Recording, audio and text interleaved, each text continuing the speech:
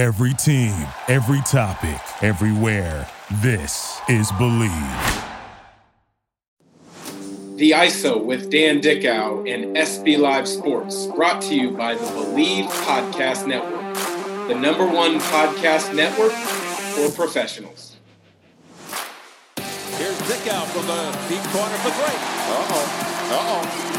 It's on now. Downtown Dan connects. Every morning when I'm working out, I'm listening to your podcast. Keep up the great work. I mean, I've seen Dan Dickow hit some big shots in the NCAA tournament. I gotta salute you, man. Like, I've been watching you since I was in high school, trying to mimic all your moves.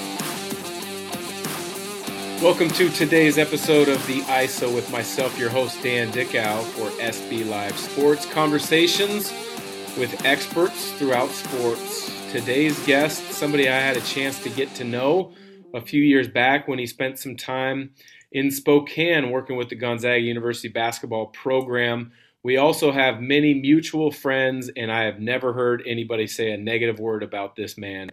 Assistant coach of the Baylor Bears, John Jakus. John, thanks for joining. Yeah, thanks for having me. I appreciate you doing this, and I look forward to hanging out a little bit. Absolutely. Well, you're a coach who's had the tremendous opportunity to be involved with what a lot of people think are the best two programs in college at this moment in time. You were at Gonzaga as a director of basketball operations, working closely with Coach Few, and now you've been in the last few years an assistant coach under Scott Drew at Baylor. Draw a couple similarities between those two programs because they're different, yet they're very similar with their leadership, I imagine, from the outside looking in. Yeah, I mean, you do national TV, played in the NBA. I think you've got a larger landscape and relationships through college basketball, and you got a lot of personal experience with Mark, but I think you know enough about college basketball to know that Scott and Mark have more in common than people realize. And I think they both took over the programs under different circumstances. Mark became a head coach after Gonzaga made their first kind of legendary run to the Elite Eight. And Scott took over after there was a murder on campus at Baylor and really walked into a mess, frankly, in the first 4 or 5 years. We're just getting out of that. And then he was able to build from there. But they both deserve credit as coaches. I think they're both Hall of Fame coaches, but I don't know that people understand how good they are at building. And they've built more than a basketball team. They built a program.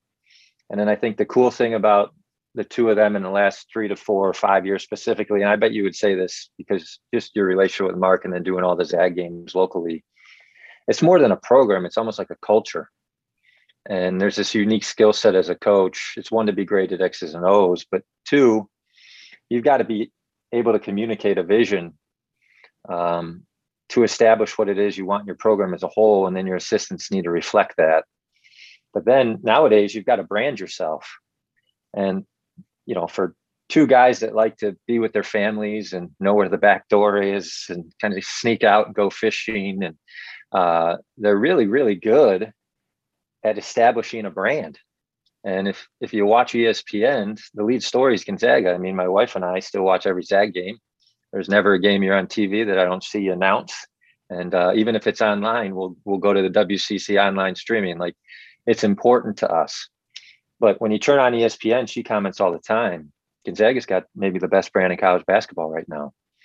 And I just think both Scott and Mark are unbelievable at being X's and O's program to now branding.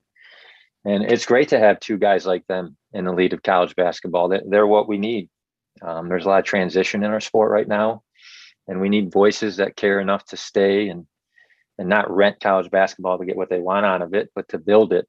And they both have chosen to build, and I hope that they take the next 10 years to help keep our sport safe, in a sense, if that makes sense to you. Absolutely. I know faith is important to you. You spent some time being a coach and on staff with Athletes in Action, and I want to ask you about that later. But I think one of the things that allows Mark Few and Scott Drew to have success as head coaches is their faith. It keeps them grounded. It keeps them focused on maybe things that wouldn't frustrate a normal coach. How important has that been for you to be around programs that value faith the way that you do? Yeah, I think I've been really lucky in that regard. I mean, some of it, somebody would call it luck. You and I might call it grace. And you just kind of find yourself in places that fit who you are. And I would include Athletes in Action and Gonzaga and Baylor, because Athletes in Action kind of gave me a framework for leadership and how to include faith in my coaching. But one of the kind of understated part of Mark and Scott's ability to lead their programs, in my opinion, is their faith.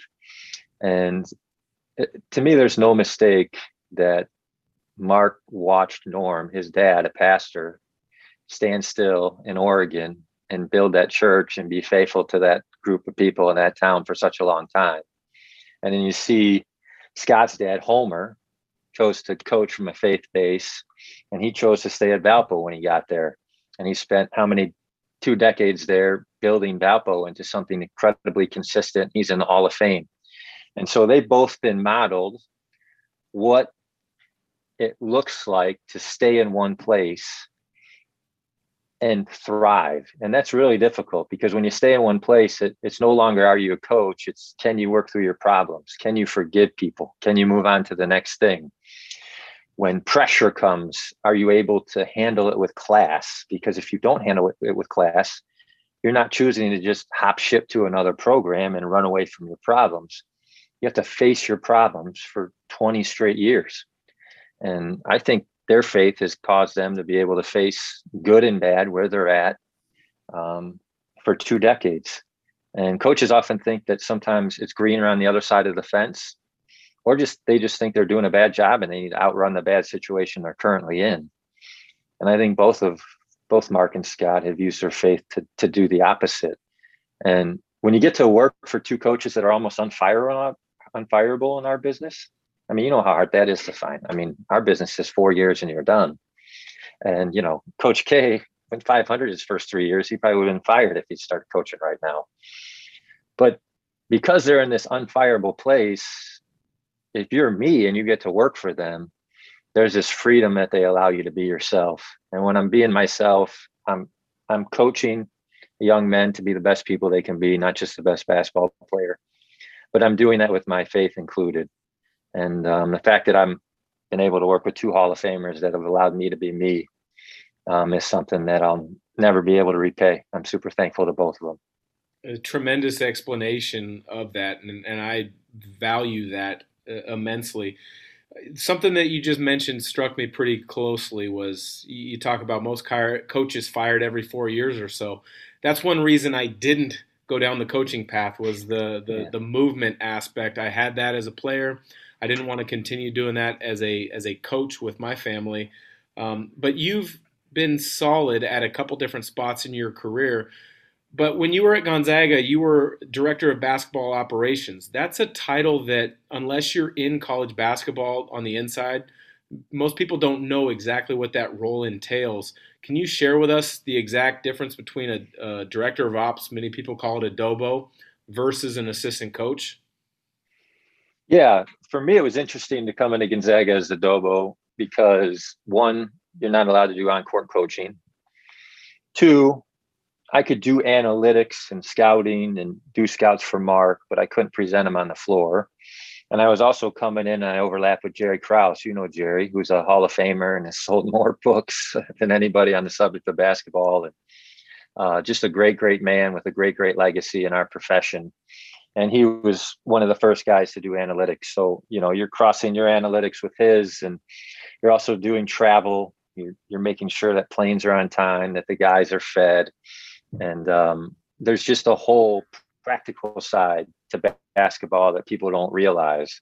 And when you're in that role, you got to take care of all the practical things. Practice times on the road. We're scrimmaging Baylor in Utah.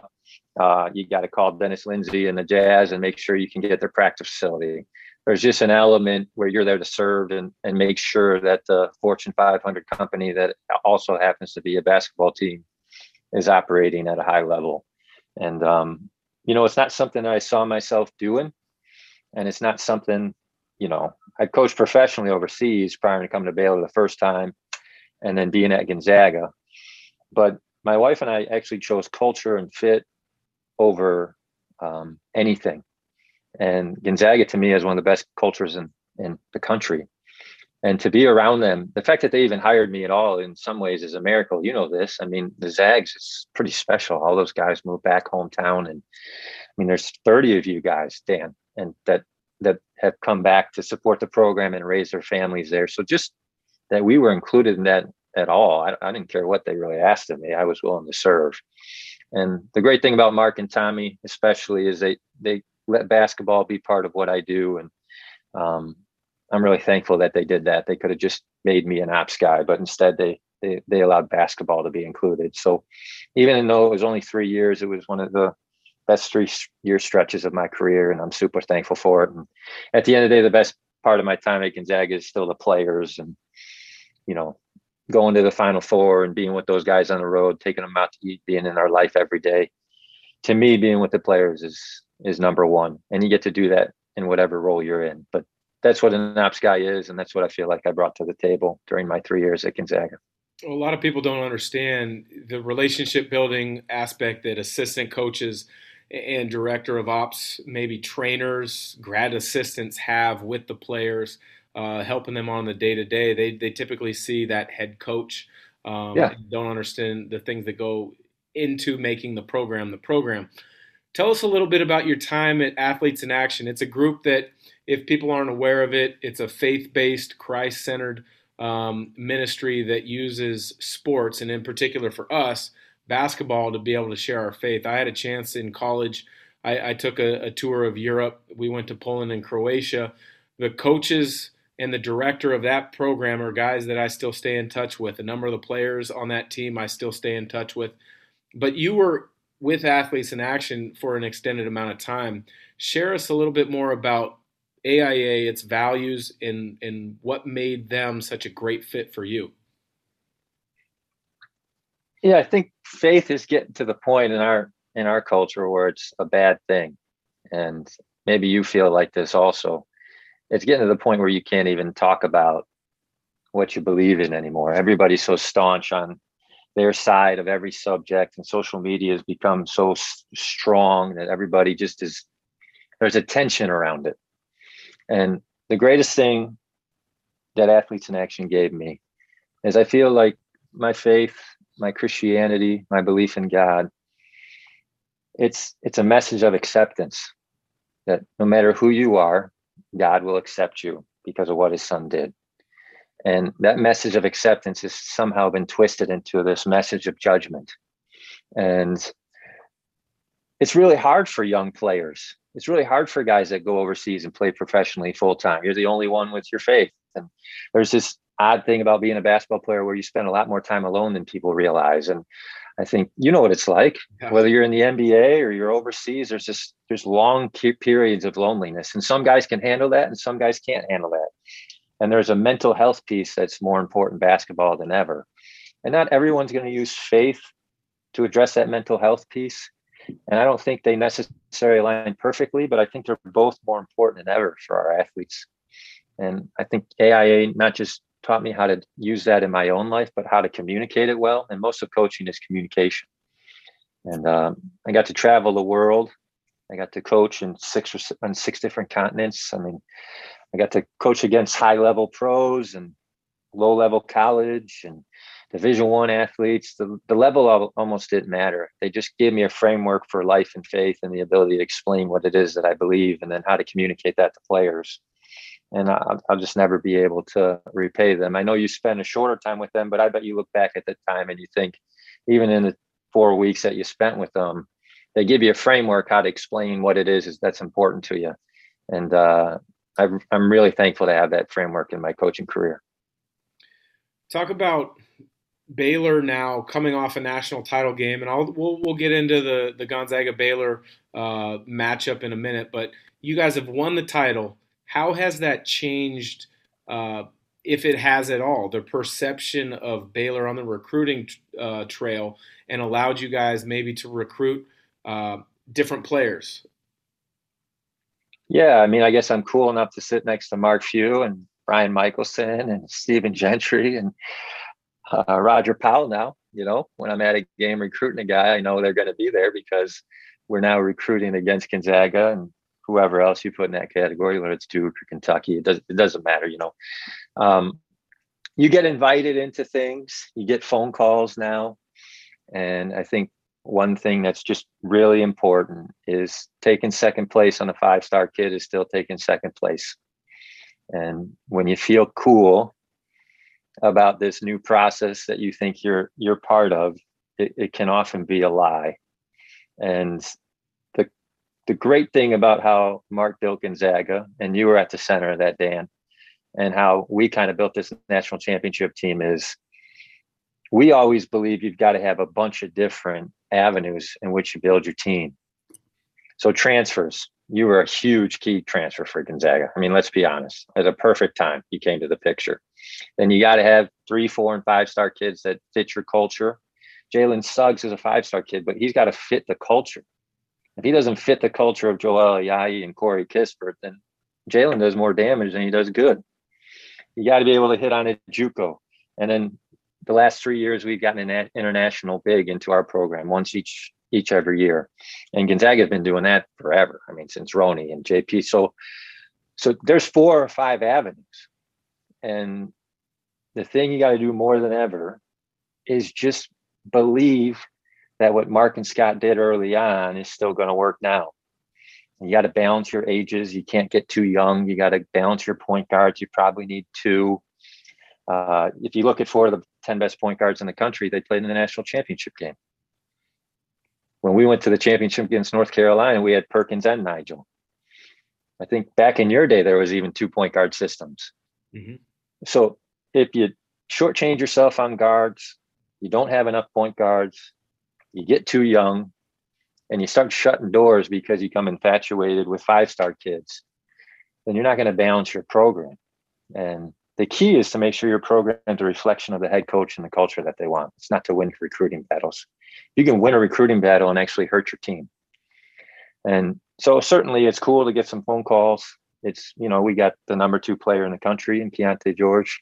And, at the end of the day, he's a Baylor kid. That's what matters. He's a Baylor kid. And so research is more important than ever, and not changing who you are is more important than ever. Tremendous information or just insight there. I love balancing ages, balancing positions. It's got to be the right kid, because I think that there's been plenty of programs that have made a jump through a small kind of stretch of success and then had to take backward steps because they didn't stay true to their culture. They didn't stay true to the guys, the type of guys that built the program. Give me a little bit. Guys, you got the vets all around Spokane. It's like there's a constant test. You sneak into practice. Most sneaks into practice. You got these guys sneaking into practice, and the players had to shake your guys' hands. And whether it be at team camp or when someone comes on a visit or during the practice, there's this built-in accountability to what it means to be a Zag. And Corey Kispert's a Zag, man. It doesn't matter if you got 3 stars or 5 stars. It don't matter. But if they get far away from what you built, Dan, then they're missing the point. And that's what Mark's so great at. He'll just call the staff back to what really matters. And being cool doesn't matter. Winning and guarding your culture matters. Well, I think you guys had one of the best cultures in all of college basketball that I saw a season ago.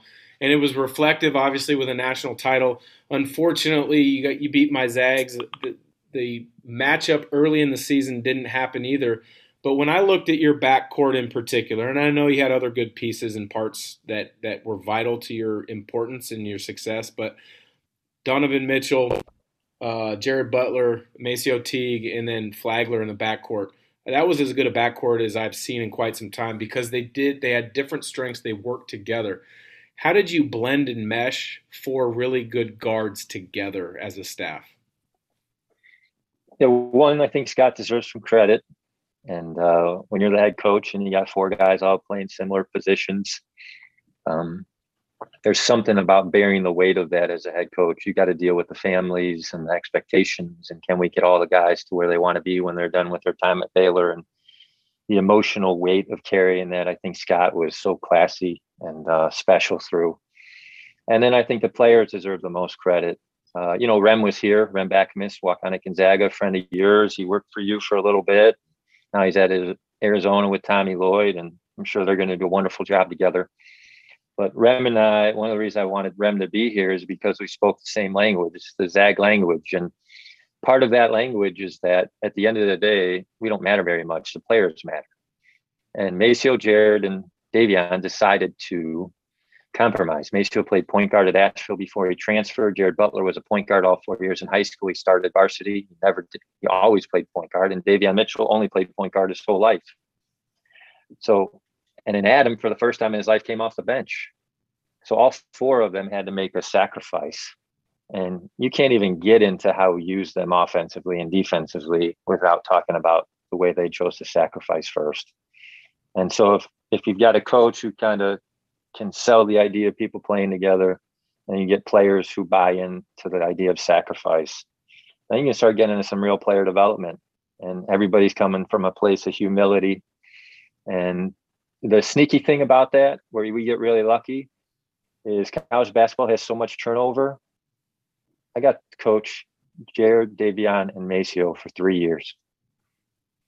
And Gonzaga gets that privilege, but a lot of coaches don't get that privilege. How are you going to get 3 guards that good in your program every day for 3 years? And COVID caused us to have this additional year together. And one of the greatest joys of my coaching career is that you got to see some things through, player development wise, ball screen wise, read wise, maturity wise, decision making, that maybe they didn't understand their first year here, but the second and third year they're able to get that. So their sacrifice and the length of time together. And then the last piece, I think you just got to know as a coach when to shut up. And at a certain point, they don't want to hear from you anymore. And that's where our GAs come into place. They're guys that just wake up at 5 a.m. and stay here till 1 a.m. And there's a cooler version of us that can speak into their lives. And that's where Rem was a home run. When I needed to shut up, I knew that somebody was saying the same thing, just in a different way. And the kids were more likely to listen to him sometimes than they were the coaching staff. And most of that message is just that we love you and we got a plan and you just got to stick to the plan. But all that worked together. And again, I think that's a culture thing. But we're lucky to have those 4 guys sacrifice for us. And at the end of the day, teams that sacrifice win. Yeah, they were tremendous players. And every time I had a chance to watch you guys last year, I came away impressed by their selflessness, and you talked about Rem Backamus. And I do have a bone to pick because Rem worked with us, and me in particular at SB Live. He was doing a tremendous job for us. Yeah. And then he gives me a call one day and he says, "Hey, John Jakus just called me at Baylor. He's talking to me about being a grad assistant. His dad was a high school coach who actually Hall of played Fame high against school high coach. school." Yeah, no, Hall of Fame high school coach Billy B. Yeah, Billy B. And he said, I think my heart's in coaching. And I said, "Rem, you got to follow what your heart's telling you." I said, "I would love for you to stay working with us at SB Live, but take your time and make the decision." He made the decision to go with you. It looks like it's done a great job. But when you're looking at young up-and-coming coaches as maybe someone to hire as a grad assistant or a video coordinator, what do you look for to bring them into your staff? Yeah, I mean, Rem in particular, he came from Gonzaga. And I'll just be honest, that was enough. And you look at, I got a buddy in the NBA, he works in the front office. And I'm not going to say which front office, but you could probably go to their website and figure it out.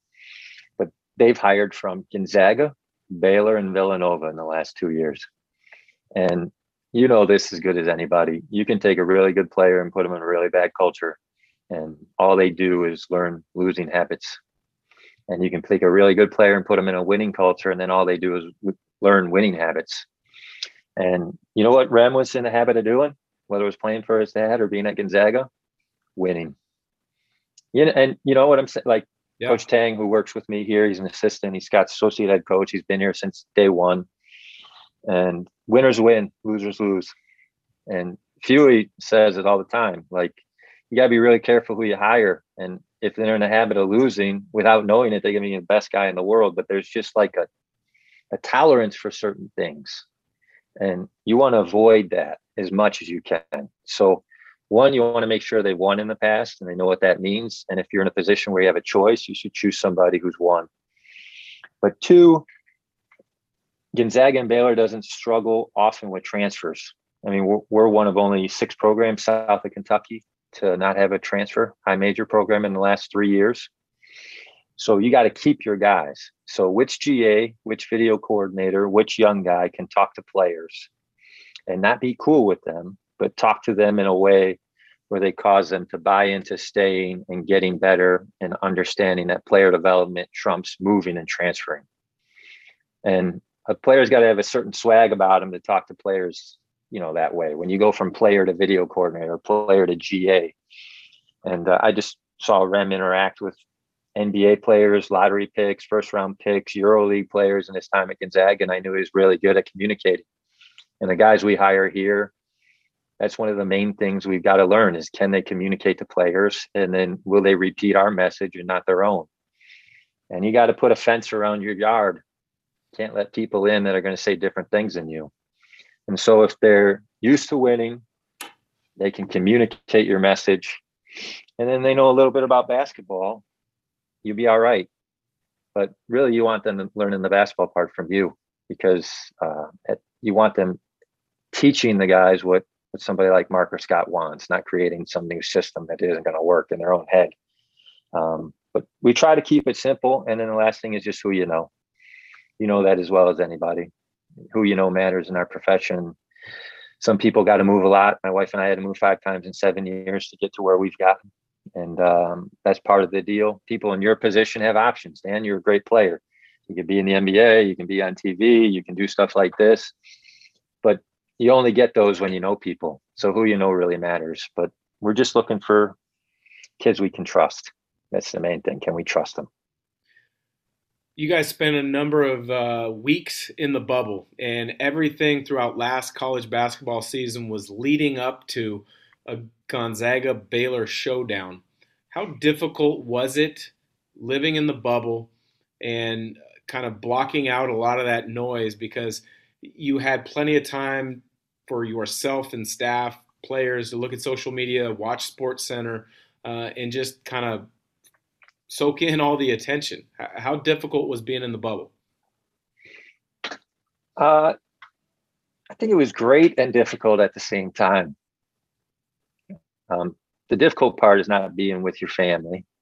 I'm sure you experienced that in your time in the NBA and in your career, those 14-day road trips, and you're just not with your family. You just kind of know going into it, you're going to be gone for a month if you're lucky enough to win all your games. Because we went to the Big 12 tournament and decided we weren't going to go home in the middle. We just wanted to keep our bubble secure because we were so scared of that first test. We didn't want to get kicked out of the NCAA bubble. So when we left, it was for 4 weeks. And so the family piece is real for sure.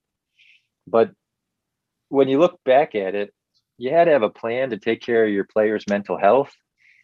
But in some ways, it was the best time of my career when it came to coaching. You're with your players all day long. Like, you're playing Connect Four with them. You're watching movies with them. We did a karaoke night. Scott and I are playing pickleball in a private room in a corner with Mark Few and Travis Knight and AJ Few. And like, you set up this world, and in some ways your best friends are next door. Gonzaga was in the ballroom next door to us for the whole month. And you're seeing B-Mike, you're seeing Tommy, you're spending time together. Alvin Brooks, his dad was in the bubble. He coached at University of Houston. We played them in the Final Four. He saw his dad every day. There was something pretty cool about the basketball culture being brought together in one place and being able to see each other every day. And when you combine that culture with seeing your guys all the time, I thought it was awesome. I mean, I'll be honest, it was one of the funnest times of my life. And winning doesn't hurt, but the people part was incredible for me. It was incredible. What was the most random movie request from one of the players then? Oh, I'll be honest. When they start watching movies, I leave. One, I think we watched the second Eddie Murphy Coming to America movie. And, and then you just sneak upstairs and you start your Gonzaga scout. Like, there is a point where you got to leave, but the bonding stuff is great. It was great. Well, John, it was great to reconnect. I know we text occasionally throughout the year. I'm looking forward to hopefully having a Baylor broadcast at some point this year and can see each other face to face. But I love Gonzaga, as you know. You love Gonzaga, but I've also come to really appreciate and love Baylor basketball and what they stand for and what they mean. So appreciate you joining the ISO. Yeah, thanks so much for having me and what you're doing, not just in your career, but post-career to help the game. And if we end up on the same game, just let me know. We'll take you out to dinner. Scott and I would love to hang out with you. So we'll talk to you soon.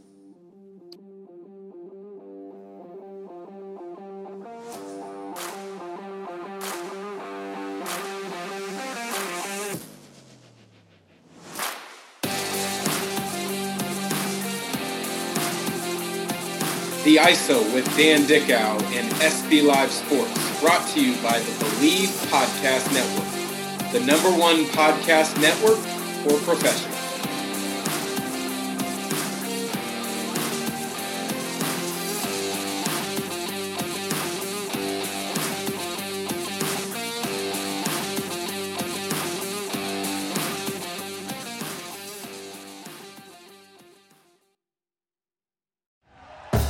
Thank you for listening to Believe.